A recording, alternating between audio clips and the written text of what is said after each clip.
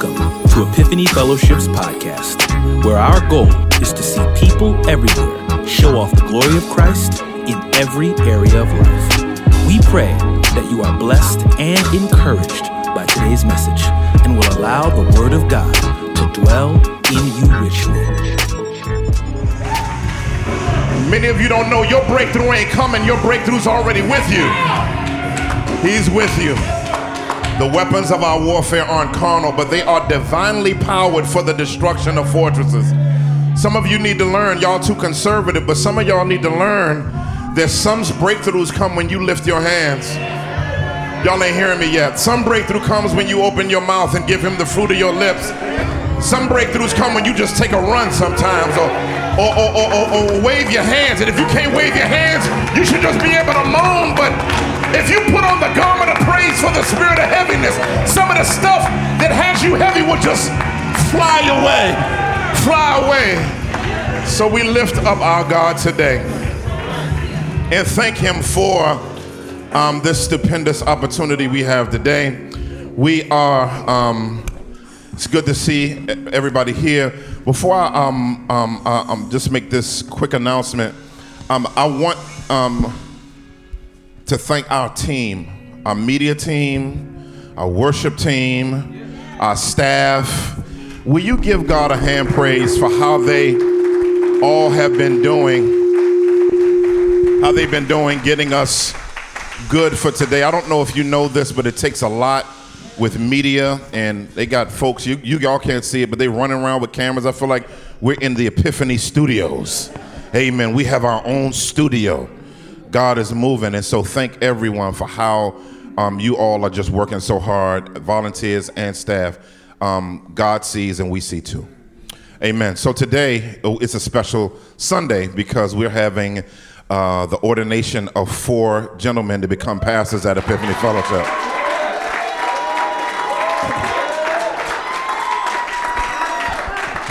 We have Geshe Warwood.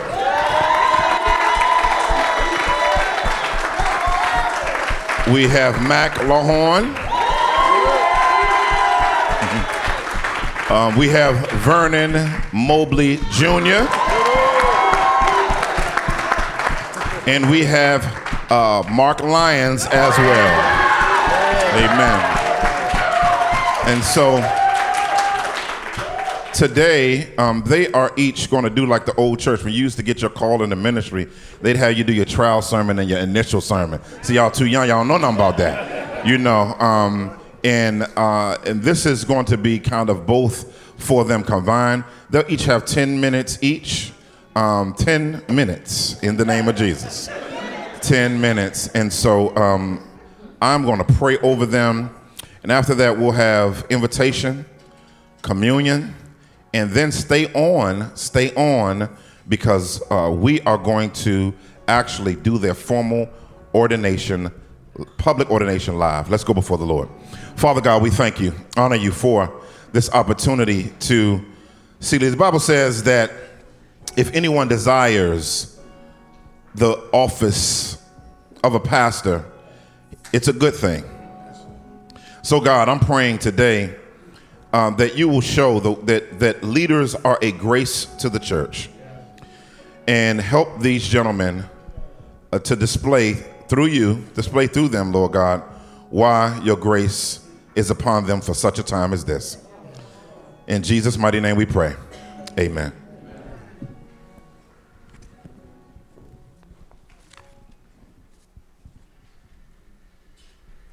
Good morning, Epiphany Fellowship. Good morning. I want to first give honor to God. I'm going back old school now. I got me going on school. Give honor to God. I want to give all praise and glory to our Lord and Savior Jesus Christ. I want to give honor to our pastor, lead pastor, Dr. Mason, to Pastor Nyron, Pastor Kurt, to my family, my wife and children, parents, in-laws, extended family. I love you all. Thank you for praying. And I got 10 minutes, so let's go. If you can turn your Bibles, please, to Joshua chapter 1, verse 9. Joshua chapter 1, verse 9. That's a fairly familiar passage of Scripture, so I'm just going to begin to read as you find it. Haven't I commanded you, be strong and courageous. Do not be afraid or discouraged, for the Lord your God is with you wherever you go. My subject today is God's antidote for leaders. God's antidote for leaders. An antidote is a medicine taken or given to counteract a particular poison. As you know, today we'll be preaching about the fundamentals of leadership. We're going to talk about leading, feeding, caring, and protecting for the flock. I'll briefly cover what it means to lead. Leadership is built on core competency. It's built on character, compatibility, and commitment, and so many more things. With my time, I'd like to talk, though, about some of the poisons, the things that can interrupt, and how the Lord spoke to Joshua about what he needed to counteract that, strength and courage. One of my favorite movies is The Rock. I don't know if you guys remember that movie from back in the mid-'90s. I know Pastor Kirk got me on that one. It starred Keanu Reeves. It's basically set in the San Francisco area. There's some mercenaries that took over Alcatraz Island. They're going to shoot some rockets into San Francisco, right, and poison thousands of people and kill them if they don't get some money. That's the long and short of the story. But it was about chemical weapons. And not Keanu Reeves, but the lead character, Nicolas Cage, actually was an expert at disarming the weapon. So he's going in, the movie's got everything. He's going in to disarm them, but he was real skeptical. He was squirmish about the antidote they gave him, right? He didn't want to use it. Through my time in the military, I'm familiar with the destruction of chemical weapons. We used to train all the time. Thankfully, I never had to endure it, but usually we would use protective suits and masks, but there's always a potential that you would be infected, even if the mask didn't seal or if your suit was compromised. So they give us antidotes. They give us auto-injectors to stab ourselves with in case we were exposed. Well, as we go to this chapter, the text that we're talking about today, God has given Joshua a charge, but I would suggest he's also given him an antidote. He repeats time and time again that he needs to have strength and courage. So I'm going to say right now that strength and courage is an antidote for discouragement and fear. The children of Israel, as we come into this, the book of Joshua, the children of Israel have been wandering in the wilderness for 40 years. There was a disobedient and murmuring generation that wasn't ready to step into the promised land. Basically, the Lord had taken them long enough to kill off that generation, and now it's time to move in. So we get to verse 2. The Lord is speaking to Joshua, and he says, Moses, my servant, is dead. Now you and all the people prepare to cross over the Jordan to the land I am giving to the Israelites. The Lord is finally fulfilling his promise to Abraham, their father. He's finally given them the land that he had promised them, and it's time to move in. But he goes to verse 6, and that's when Joshua begins to get his auto-injectors. He gets his antidote. If we follow from 6 to 9, we see God say, be strong and courageous. And then he says, above all, be strong and very courageous. And finally, where we were in verse 9, haven't I commanded you, be strong and courageous? Why the emphasis? Well, the emphasis is real simple. Despite Joshua's resume, and he has a long one, he's a formidable warrior. He's a man of faith. But like any leader, he's vulnerable to the chemical weapon of discouragement and fear. Whether you're a pastor, whether you're a deacon, a life group leader, a ministry leader, just lead your family. The longer that you lead, the more you commit yourself to feeding, caring for, and loving those under your control, the more you're vulnerable to discouragement and fear. The problem with discouragement and fear is it's like a chemical weapon, because you can actually be achieving mad success as a leader, right? But then that cloud descends on you. All of a sudden, you question your call. You're feeling insecure and second-guessing God's voice. You're being filled with anxiety and depression. You crumbling under the weight of criticism, and now you begin to dream small and play it safe. Discouragement and fear can cause a leader to soothe their bruised egos and manage stress with substitute saviors, right? Drugs, alcohol, sex, pornography, and laziness. We make decisions based on our comfort and not God's commands. And now our progress is halted. Joshua saw this firsthand as he walked with Moses. In fact, the whole reason Joshua is leading them into the promised land and not Moses is arguably from Numbers 20 when this came upon Moses. I got 10 minutes, so I can't talk about that. So get into Numbers 10 and read about what happened to Moses. Suffice it to say that discouragement can build silently for years. and then express in an outburst of disobedience. That's why the Lord said, be strong and courageous. But how are we strong and courageous?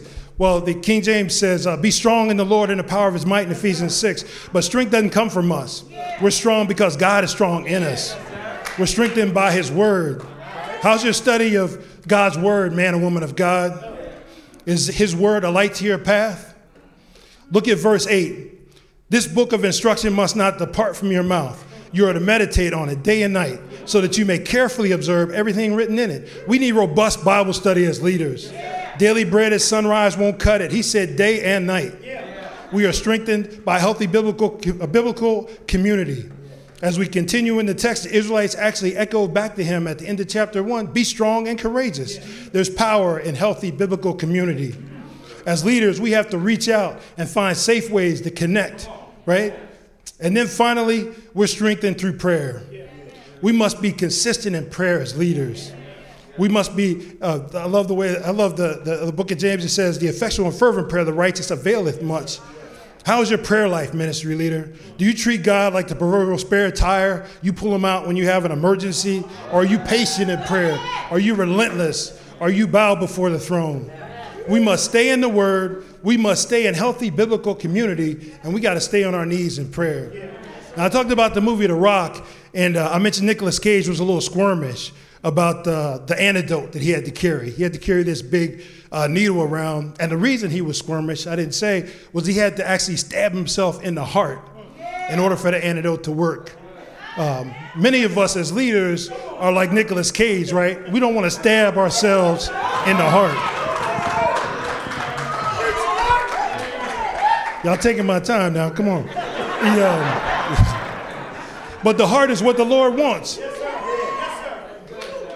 He wants to give us a new heart and put a new spirit in us. He wants to remove your heart of stone and give you a heart of flesh.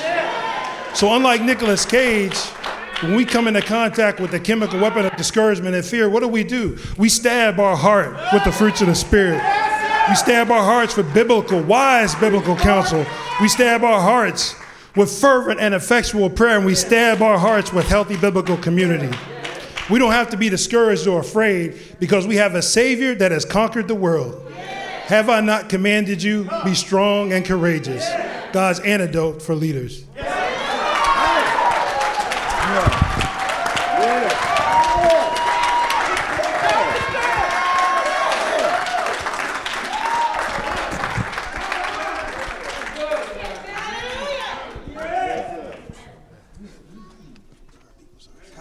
Amen. If you got your Bibles, meet me in John chapter 21, verse 15 and 17.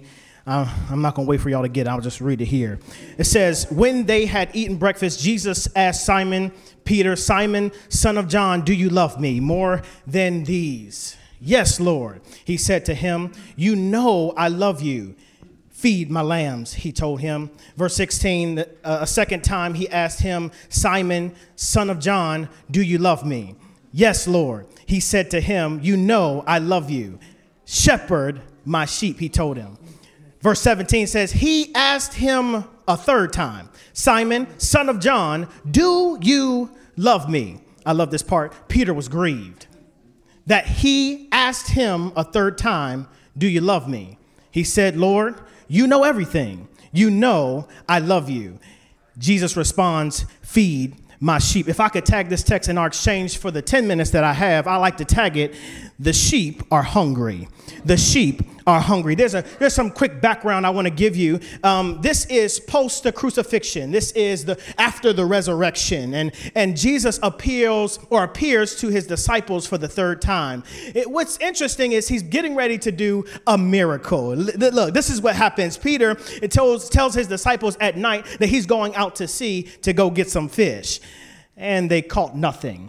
But when the sun appeared, You missed it. You'll get it on the way home. But when the sun came up, Jesus was standing on the land. And he looked at them and he said, you haven't caught anything, have you? And they said no. And so Jesus, being who he is, he can't see a problem and not fix it. And so he tells them to lower their nets on the right side of the boat.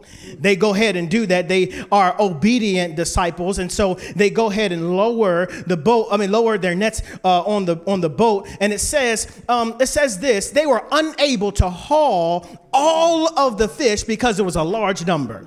Yeah, so your boy Peter, he hears that Jesus on land, and so he decides to jump off and go ahead and swim to shore. And so I don't understand why he's so brave, but it's not outside of his character that he would do something like this. But when he gets to land, what he sees, and so the disciples also see, is a charcoal fire with fish and bread on it. I'm gonna get to that in a second, but we're gonna keep moving. What's getting ready to happen is good shepherding. Somebody say good shepherding. Jesus feeds them physically. He has fish and bread ready for them. Don't skip over that. They are probably hungry after being on shore for so long. And so morning has now come and they are hungry. Jesus then gives them fish to eat. And he says, let's sit down and let me fix some meals for you. And so they eat. And as they're eating, where we get to in our text today, it says they are finishing eating.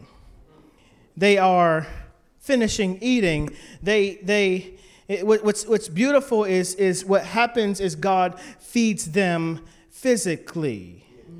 Verse 15 says this, though: when they had eaten breakfast, Jesus asked Simon, Simon, son of John, do you love me?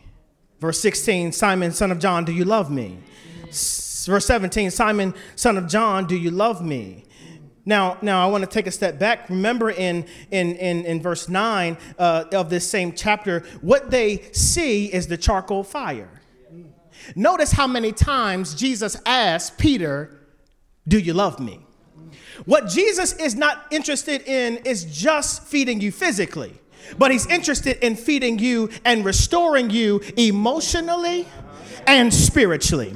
And so he has to look at chapter 18 of John, where Peter denies Jesus how many times?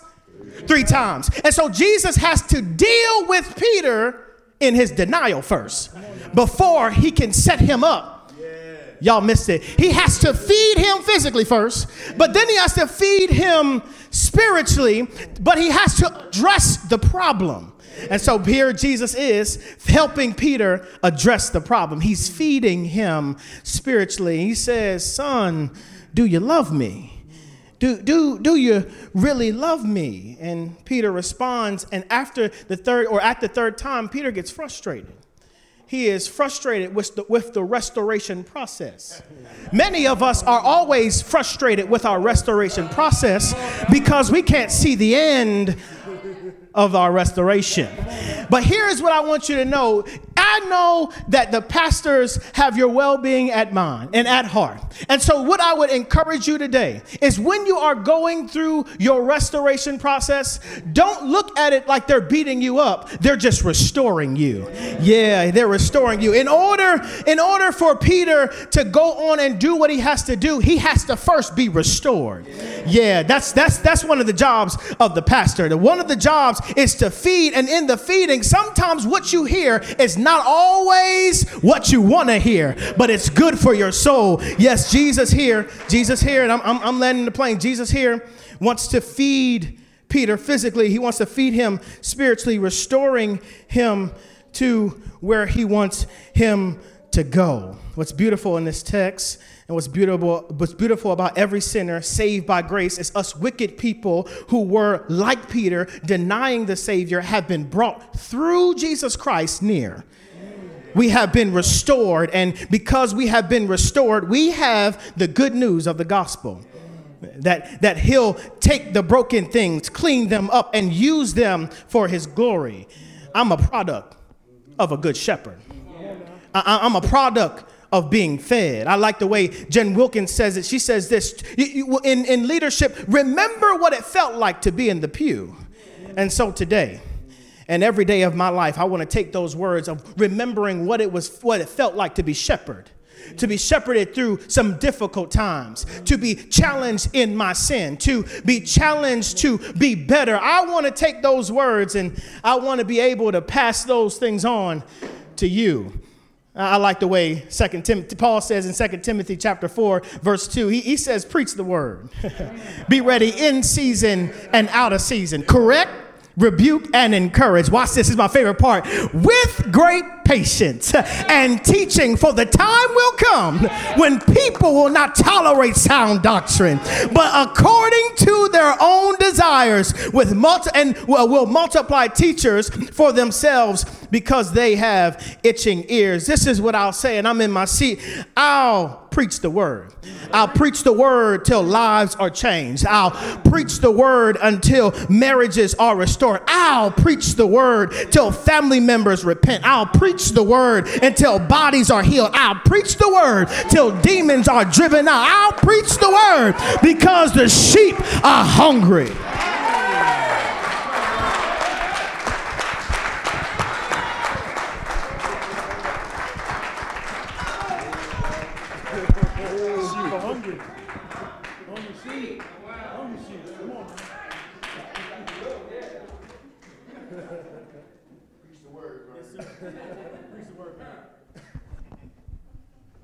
Can't preach nothing without the mic, but here we go.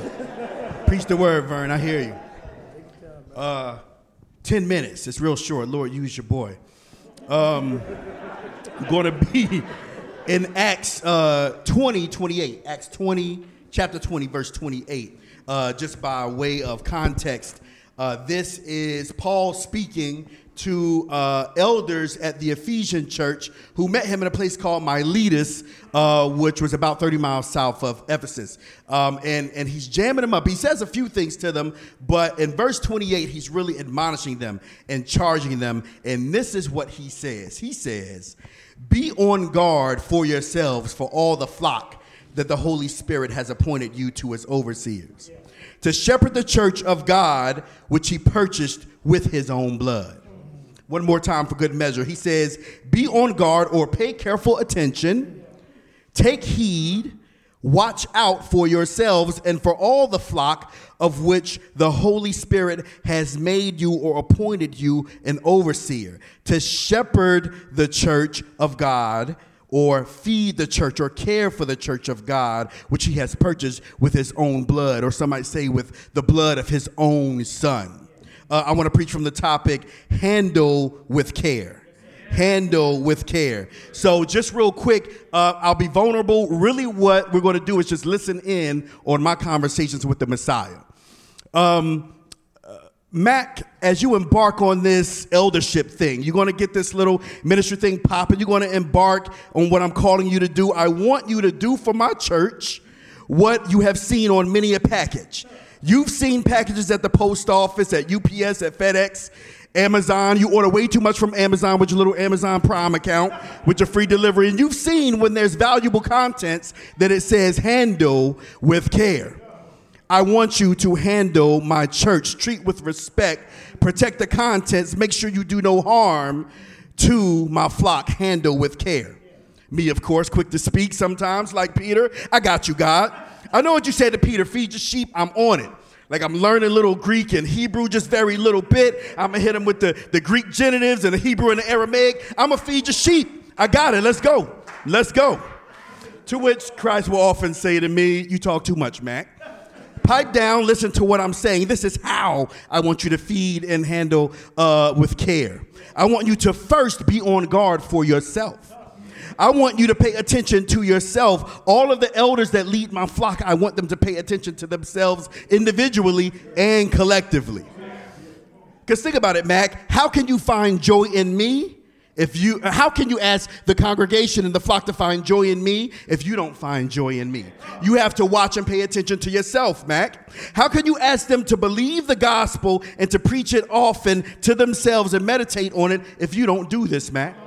Watch yourself. How can you ask them to stay away from sexual immorality, to devote themselves to prayer, to cherish and read the word of God, to hide it in their hearts, to proclaim the gospel, to make disciples if you have not done this yourself, Mac?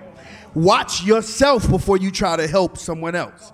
Mac, you've been on a plane many times. You done flown around the country. You done flown across the world. And you've heard the flight attendants say, in the event that there's a change in cabin pressure, an oxygen mask will fall from the ceiling. And what I want you to do first is put the mask on yourself first before you help somebody else.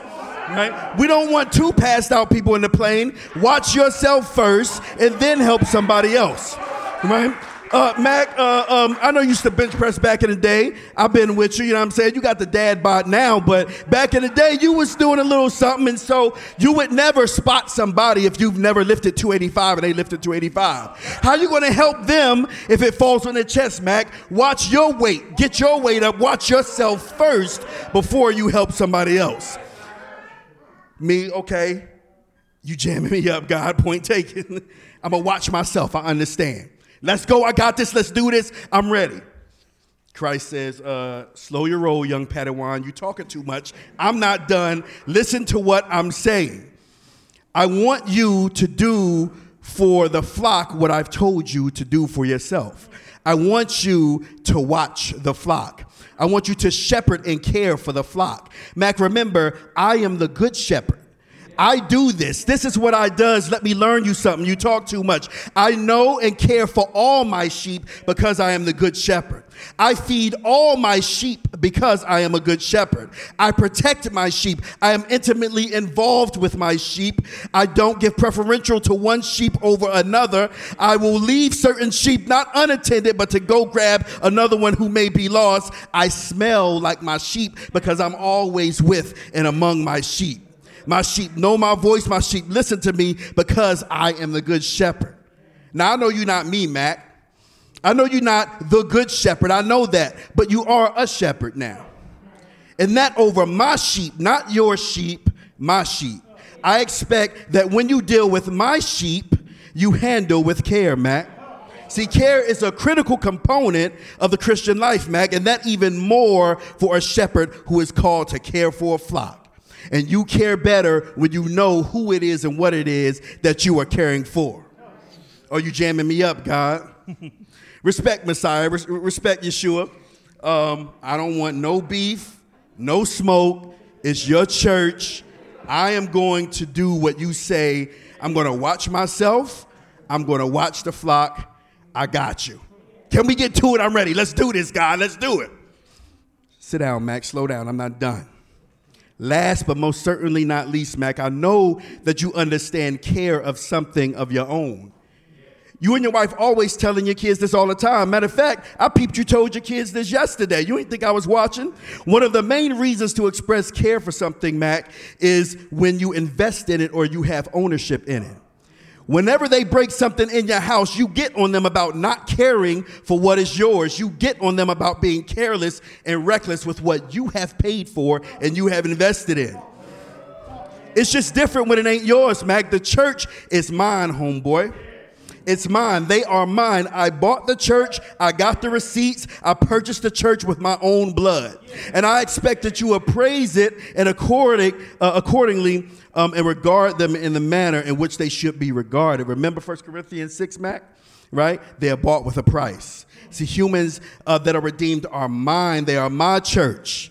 My coming down among them made them mine, not yours. My sinless life and never succumbing to temptation made them mine, not yours. It was my ministry that made them mine. My obedience, even when leading to suffering, bloodshed, and death, that made them mine, not yours. My resurrection made them mine. My ascension made them mine. And I will come back for what is mine, not yours, Mac.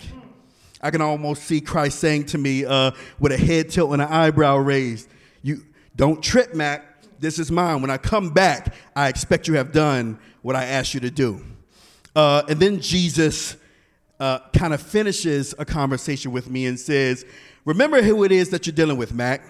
I know you read back in John 8 when I had a reaction or interaction with those Jewish people back then. Remember that? Right? I was politicking with the Jewish people, and I said that Abraham was overjoyed that he would see my day. And they said, how do you know Abraham? You're not even 50 years old. And I was like, well, before Abraham was, I am. They was tripping, wasn't they, Mac? Oh, Oh, never mind, you wasn't there. I'm eternal. So never mind. I'm telling you what happened. They was tripping. I don't want you to forget that, Mac. Don't forget that I am the one who has the sheep, and I am the one who will come back for my church. I will return for what is mine. And when I do, I expect that you will have taken care of my special possession because I paid a lot for it. So handle with care.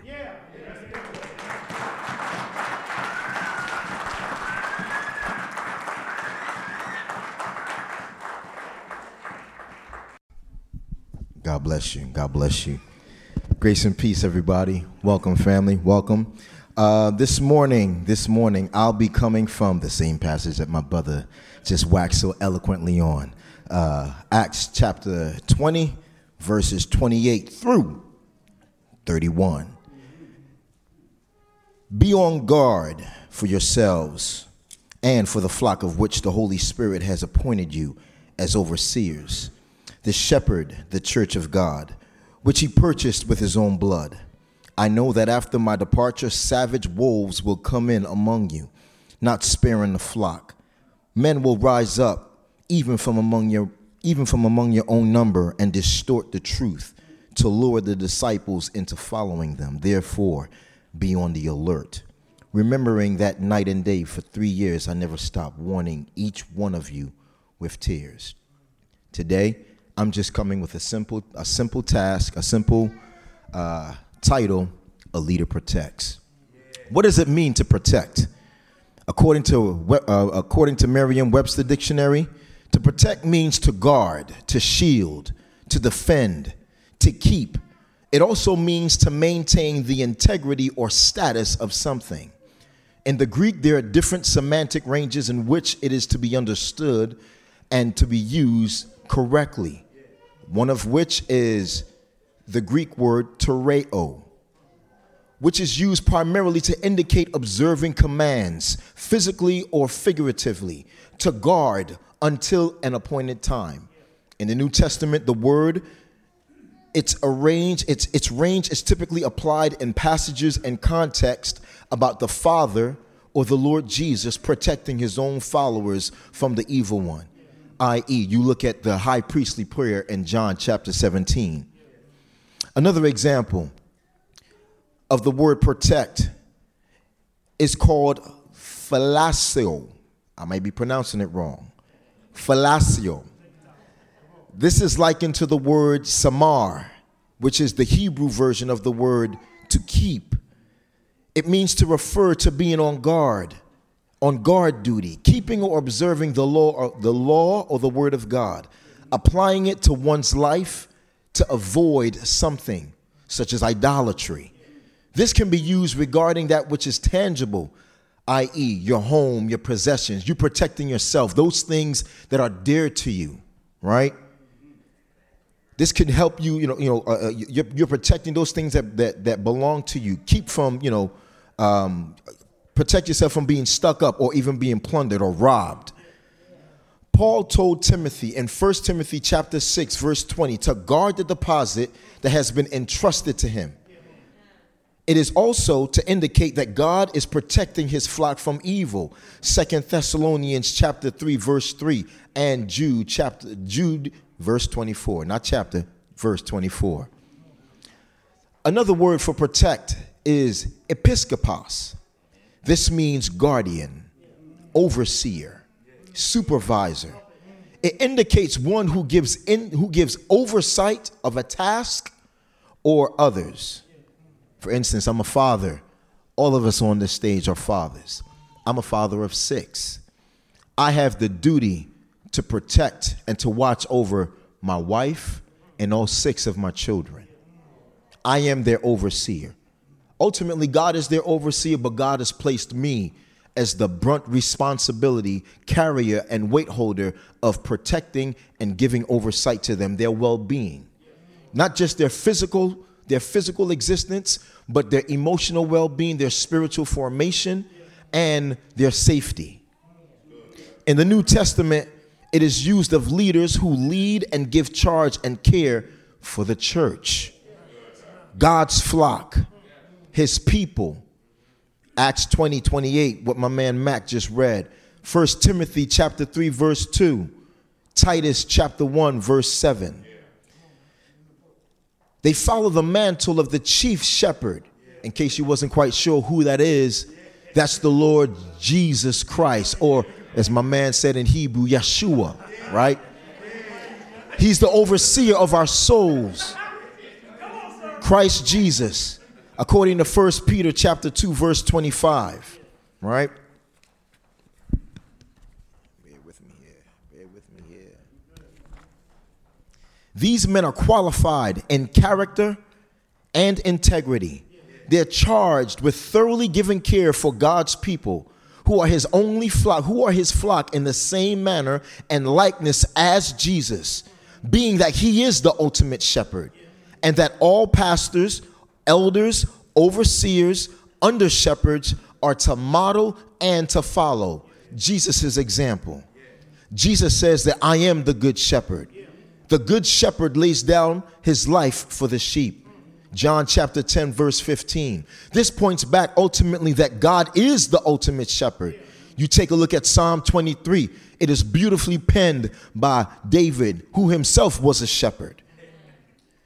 Paul gives strict and stern heavy warning and charge for those men who protect the sheep, the church, from corruption, men who are in our very own midst or may have risen from among you and or have even risen from among us. Ravenous wolves, they run through the camp and slither their ways very subtly and craftily through the church, picking off cats left and right, those who like to isolate themselves, not being in the midst of community. For example, this is a little shameless plug. If you want to know I want to give you a great, horrible example of what a poor shepherd or what poor shepherding looks like. Take a look at Ezekiel 34. That's your homework assignment. That's your homework assignment.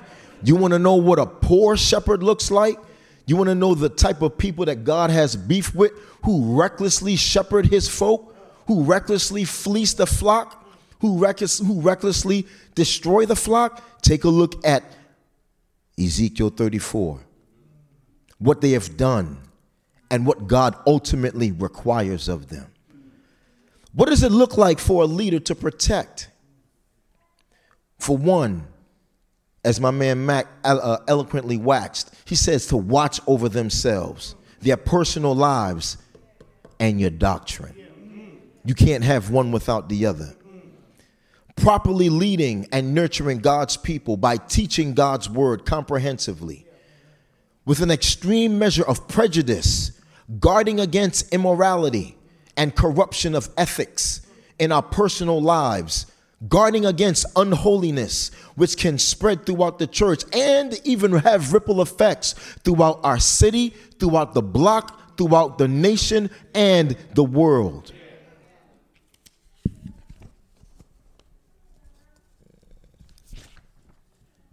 Openly correcting and rebuking the flock, covenant community in love and spirit and gentleness, with grace and truth, giving words of encouragement, exhorting the church, not just the church, but even to those who don't belong to the church, giving honor to whom honor is due, exercising and administrating church discipline when deemed necessary for purity of the body, imitatingly knowing and learning and studying his sheep, intimately knowing, learning, studying, examining, being attentive to his sheep, what they're like, what they're not like, going after sheep that have gone astray. A leader protects by being familiar with what is going on the block, being cognizant of what's going on within the culture, so that we may have an immense impact on the church culturally, being culturally relevant. I would say a leader protects by repenting for his and their sins, their failures, and their shortcomings. That is imperative. You protect the flock by guarding against your own sins, by repenting. And in closing, I'm real short. If one is ever wondering what it is or what a good shepherd is and how their protection is being exercised in the church, the flock or others, he is willing to lay down his life to protect the safety and well-being of those he's been entrusted with, and to care, to know, lead, and to protect. Does he contend for the maturity and the integrity of those to whom he's entrusted to follow the chief shepherd in an inhumane and sometimes humiliating fashion for the exaltation of Jesus' bride? If you see these things being copied in the lives of your leadership, then you have good leaders.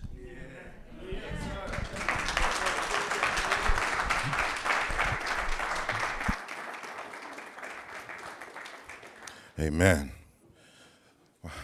I'm proud. How many of you are proud today? Amen.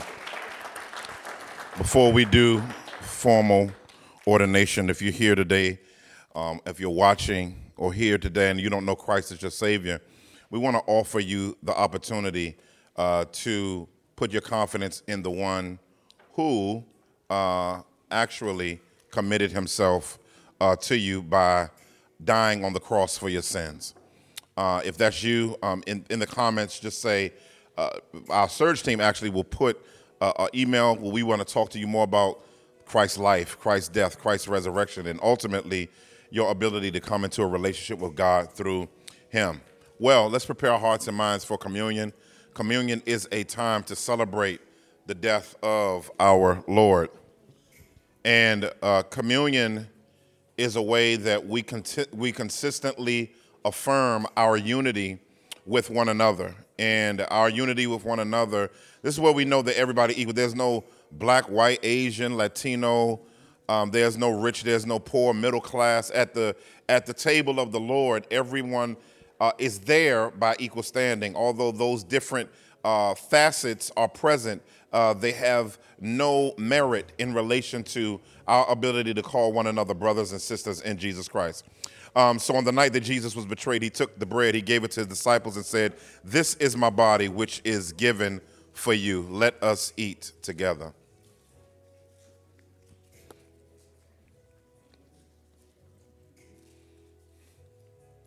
Amen. After the Passover meal and the bitter herbs, he took the cup and he passed it to his disciples and said, "This is my blood, blood of a new and everlasting covenant, which was shed for you and for many for the remission of sins. Let us drink together." At this time, I want to invite the current Epiphany elders, Pastor Nyron and Pastor Kurt, up to the stage as we get ready for this time. You can bring it. Thank you. At this time, we will have the formal appointment and ordination of the new Epiphany pastors-elect. Will you guys come and stand in position?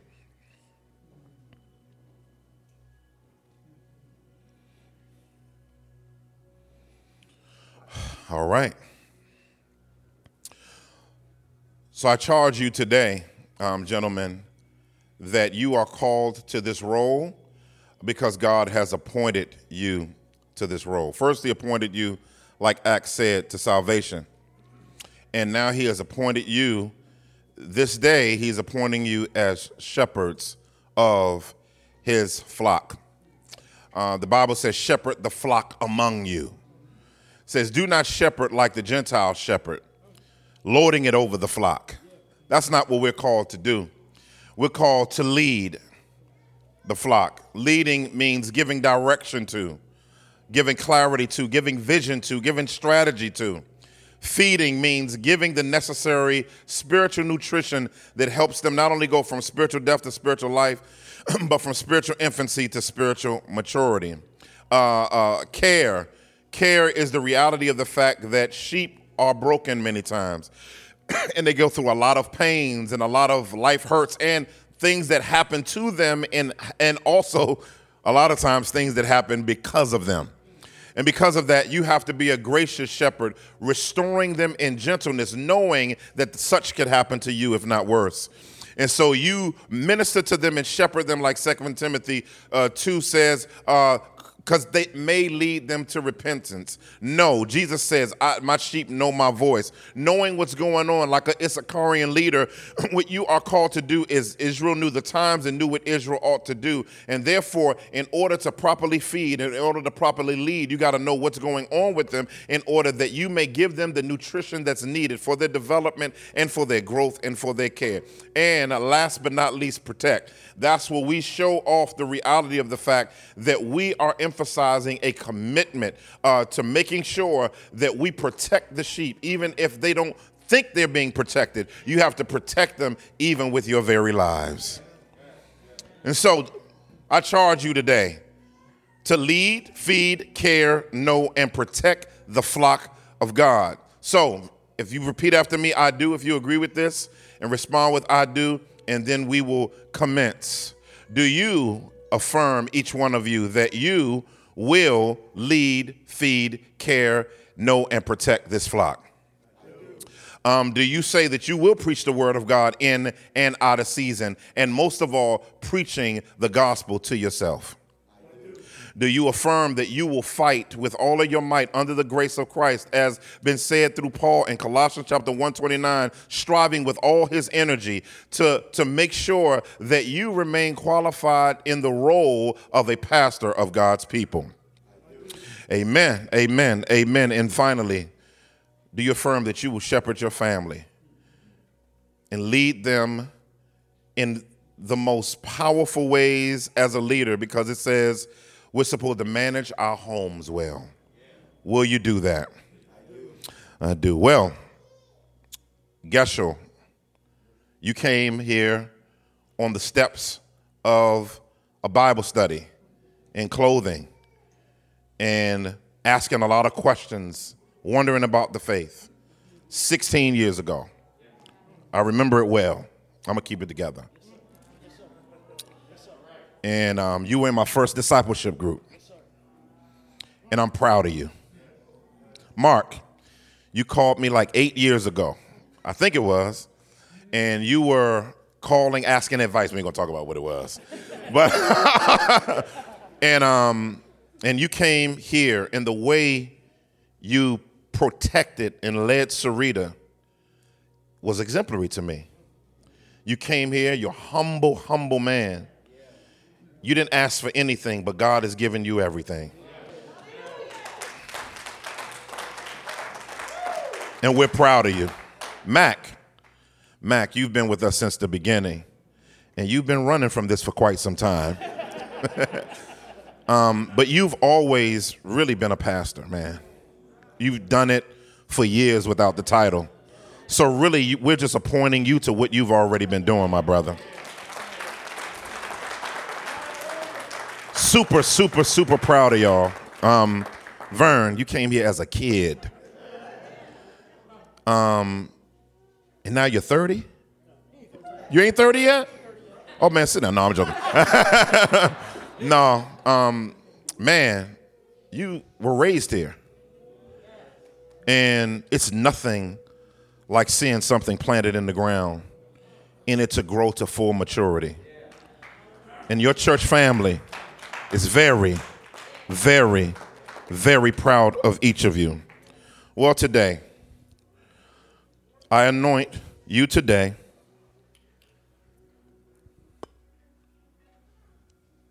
Pastor Gesho Warwood.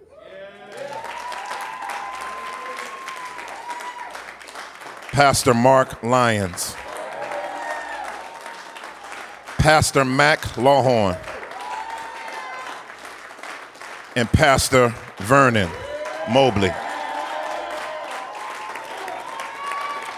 Y'all can turn around. Y'all can turn around.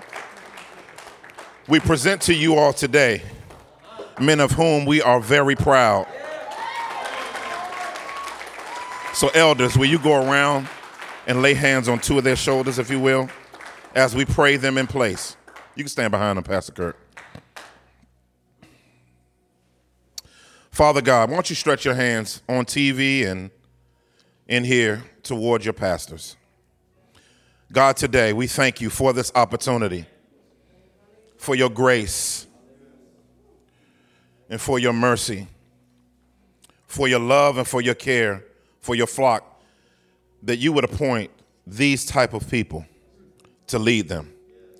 Lord God, I'm fully convinced that these are the right men to lead your people. God, I pray that as we lock arms, we pray against the enemy's devices, as he would want to see division and confusion and power struggles. We come against them in Jesus' name. And God, we stretch our hands forth to you to be guardians of us through your leaders. God, we appoint you this day. I remember Paul said in Acts, he says, when they preached the gospel to that entire city, and then from there, they made many disciples. And then from there, it said they appointed leaders for them and commended them to the grace of God. So we commend them to you and commend them to your grace and commend them to your people. In Jesus' mighty name we pray. Everybody agree with that? Say it. Amen, amen, amen. God bless you, God bless you, God bless you. Amen. Thank you all for being with us. I know we were a little longer today, but thank you all for being with us. Much love to you. God bless you. See you next week. Hello, this is Dr. Eric Mason, founder and pastor of Epiphany Fellowship. Thank you for tuning in today. Hopefully the word of God was a blessing to you. Also, if you want to help us build the kingdom from Philly and beyond, particularly in inner cities, partner with us today. And if you don't know Jesus as Savior, based on his death, burial, and resurrection, place your confidence in him and go from spiritual death to spiritual life.